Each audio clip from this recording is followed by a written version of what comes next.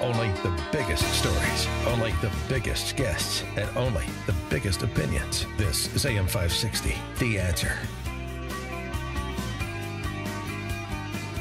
Top of the morning, Dan and Amy. A couple marches this weekend. One is the March for Life, annual March for Life. Your sister's there? And my niece, two of my nieces. Yep. Good for them. Very good. They left yesterday. It's an annual event for them. 46th annual event, in fact. Frank Pavone, Father Frank Pavone, good op-ed in the Washington Examiner, distinguishing the March for Life, say, from the other march taking place this weekend that even the DNC and the AFL-CIO and all kinds of other left groups can't stomach anymore. We'll get to that in a second, but Pavone writing, I should say. If we look closely at the argument the marchers are putting forward to counter Roe v. Wade, it's pretty straightforward. Roe v. Wade is about exclusion, and the pro-life movement is about inclusion of the unborn. As we confront a nation that permits abortion, elective abortion throughout pregnancy, and a movement that calls for abortion on demand without apology, we certainly have reason to march, and we have reason for the greatest confidence as we do so in the righteousness of our cause. And I'll tell you what, it's worth noting, the one area, I would argue, where cultural Marxists are actually on their heels, where people who believe in the founding principles and the Judeo-Christian values that undergird them of this great nation, where we are on the march, so to speak, is on life. Abortions have declined 25% in this country in the last decade. Wow. Now, Illinois is an outlier, but generally speaking, we're on the march, and the generation that follows millennials looks to be the most pro-life generation since Gen Xers. So that's a hopeful note.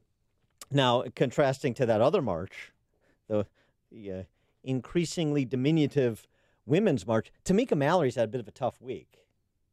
Oh, no. One of the women's march organizers, first she got shredded by Meghan McCain on The View. Oh, yeah. And we played that here. That was fantastic. And then she decided she hadn't had enough, so she went over to sit down with Margaret Hoover at firing line. And she didn't use the Ocasio-Cortez defense when talking about Israel because of, her closeness to Farrakhan and his virulent anti-Semitism, sort of the same thing McCain held her to account for. Mallory didn't use the Ocasio-Cortez defense of smile, teethy grin. I'm not exactly a Middle East policy expert. No, Tamika Mallory is. She's a deep thinker. Listen to this exchange. The simple question. Yeah, what? Does Israel have the right to exist? The Palestinians are native to the land. They were there for a very long time, and so they're native to the land. Do you feel that the Jewish people are native as well? I mean, I understand the history that, there are people who have a number of sort of ideologies around why the Jewish people feel this should be their land. I'm not Jewish, so for me to speak to that is not fair. If you're willing to say that the Palestinians are native but not the Jews are native, I mean, you're not Palestinian either. Because I'm speaking of the people who we know are being brutally oppressed in this moment. That's just the reality. Is it your view that Israel has a right to exist as a nation? I have said many times that I feel everyone has a right to exist. I feel everyone has a right to exist. I just don't feel that anyone has a right to exist at the disposal of another group. In your view, does that include Israelis in Israel? I believe that all people have the right to exist and that Palestinians are also suffering with a great crisis and that there are other Jewish scholars who will sit here and say the same. And I'm done talking about this. Okay. So you can move. I just don't think it requires scholarly knowledge to be able to say that Israel has a right to exist. Again, I believe everyone has the right to exist. Standard answer. A couple of things there. One is I'm so glad Tamika Mallory's come out as pro-life. Everybody has the right to exist. Thank you for that. Now, the actual question is, the state of Israel, does it have a right to exist? And she just goes to, human beings shouldn't be callously murdered. Okay, that's not exactly the question. So we know how she feels. We know the answer without her saying it. Well, fun times, yeah. And, hey, the good news for Tamika Mallory is she's got some new allies in Congress. You've got the Muslim American female from Michigan, Rashida Tlaib, and you got the Muslim American female from Minnesota, Ilhan Omar, who tweeted, "Israel has hypnotized the world. May Allah awaken the people and help them see the evil doings of Israel." All right. Way to ingratiate yourself. For more on this topic of the inspired tolerance, thoughtfulness of the left, we're pleased to be joined by David French. Of course, he's a National Review constitutional lawyer, best-selling author, veteran of Operation Iraqi Freedom. David, thanks for joining us. Appreciate it. David? Do we have David? Oh, sorry. Oh, there we I go. had muted. No problem. Sorry about that. No problem. So David, how about Tlaib offers impeach the MFer, and her colleague Omar next door in Minnesota says we got to be awakened to the evil doings of Israel, and this is all against the backdrop of this fun little march that Tamika Mallory and her friends are having this weekend. I mean, look, it's just increasingly clear that the hard left has an anti-Semitism problem that the broader Democratic Party hasn't dealt with, hasn't faced, doesn't want to talk about. And the Women's March is Exhibit A of this. It's Exhibit A, it's Exhibit B, it's just shot through with intolerance. And that exchange with Tamika Mallory about Israel and Palestine was one of the more revealing and uncomfortable things that I've heard. I mean, to literally be unable to say that a specific nation not being willing to just definitively declare that a specific nation has a right to exist, and willing to declare that Palestinians have a right to the land and have an ancestral claim to the land, and not Jews. In being unwilling to say that about Jews is really astonishing. Do you think Nancy Pelosi or any of the leaders of the Democratic Party will talk to them possibly or have discussions with them? Possibly behind the scenes. I think so long as they're so powerful on the left, the Women's March leaders and sort of the intersectional leaders of the left are so powerful on the left. And they, as Meghan McCain very accurately noted, they sort of wrap themselves in their own identity to protect themselves. But these guys are so powerful on the left that it would take them uttering things that are so clearly, unmistakably, and blatantly anti-Semitic publicly on the record, I think, to get any sort of actual condemnation from the Democrats, so long as the worst stuff is relying on reporting, even well-sourced reporting. I think the Democrats are going to hide from this. Well, and you've seen their little two-step exhibited by Kristen Gillibrand, one of the many candidates who's announced for president, denouncing anti-Semitism generally, but with, unwilling to talk about the Women's March or people like Tamika Mallory specifically. So that's part of the play. Oh, absolutely. What they're going to do is they're going to say, well, of course we hate anti-Semitism, but they don't want to alienate anyone on the left. I mean, this is the thing that happens with the dance, the two-step that happens with Louis Farrakhan all the time. It's, well, I don't like anti-Semitism, and no one, how dare you think that I provide aid and comfort to anti-Semitism, but anti-Semitism isn't all that Louis Farrakhan does. I mean, and so they try to Right. they try to embrace that part of him and reject part of him. They'd never do that for David Duke. They wouldn't say, well, David Duke is I reject his white supremacy, but you got to hand it to him. He's got some other good ideas. Yeah, right. Everybody focuses on the Ku Klux Klan thing. He's a nice little homemaker. He's very good at gardening. He's got some gardening tips we should focus on. I mean, it's absurd. Right. Speaking of absurdities and Democratic candidates for president, Beto O'Rourke, Golden Boy, Beto? It Girl. Beto? Is it Beto? Beto? Beto. Okay. Beto? Potato? Potato? I'll go with Beto. He's doing some interviews to continue building the fanfare, but he's not being received as well, even by the D.C. press corps. What's going on? Beto O'Rourke's immigration plan for an interview he did with the Bezos Post. No wall, but no specifics. I mean, he's a congressman from El Paso.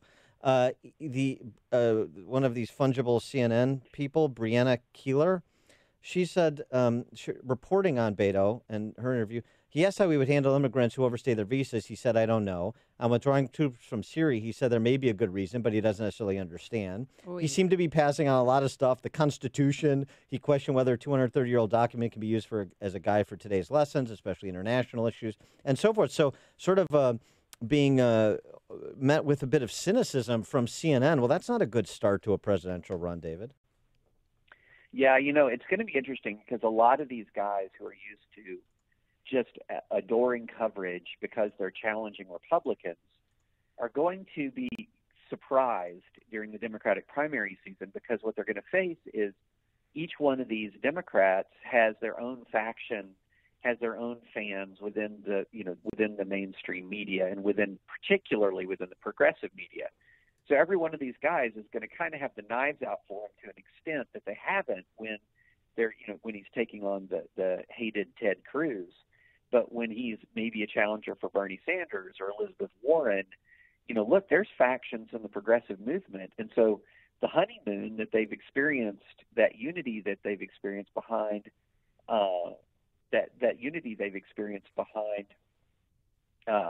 with the progressive movement behind them as they take on the Ted Cruz, or as they take on the Democrats or take on Trump, is going to evaporate. Now, of course, whoever emerges victorious from the Democratic primary is going to have the wind at their back again.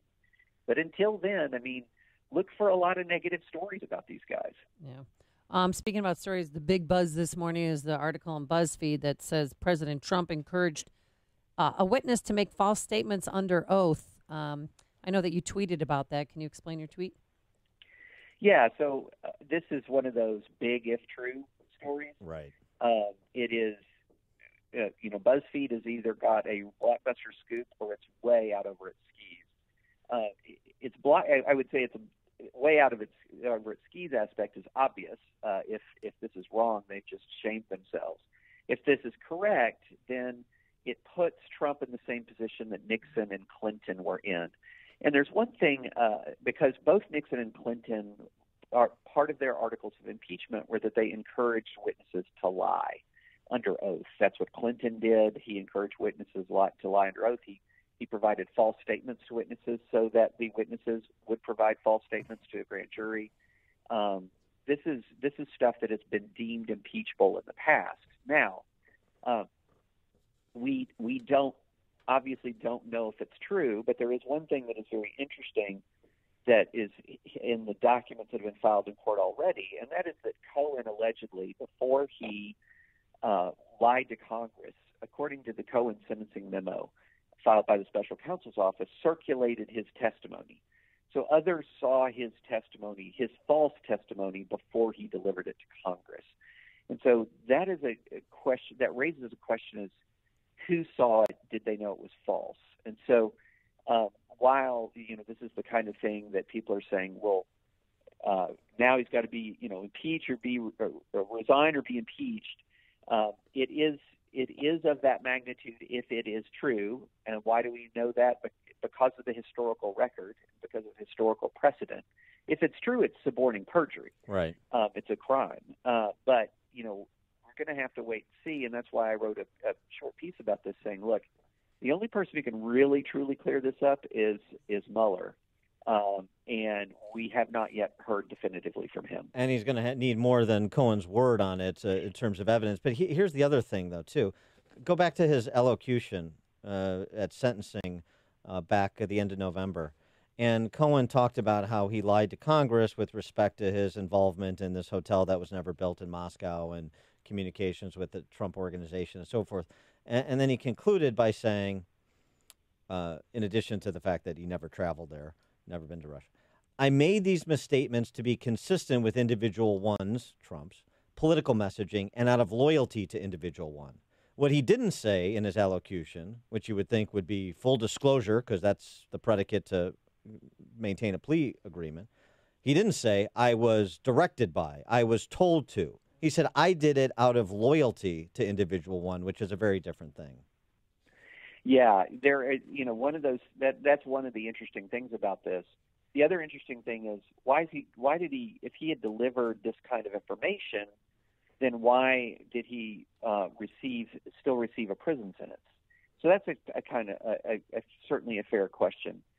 But the BuzzFeed report indicates that it is based not just on Cohen's word, but on documents and emails and text messages and whatnot.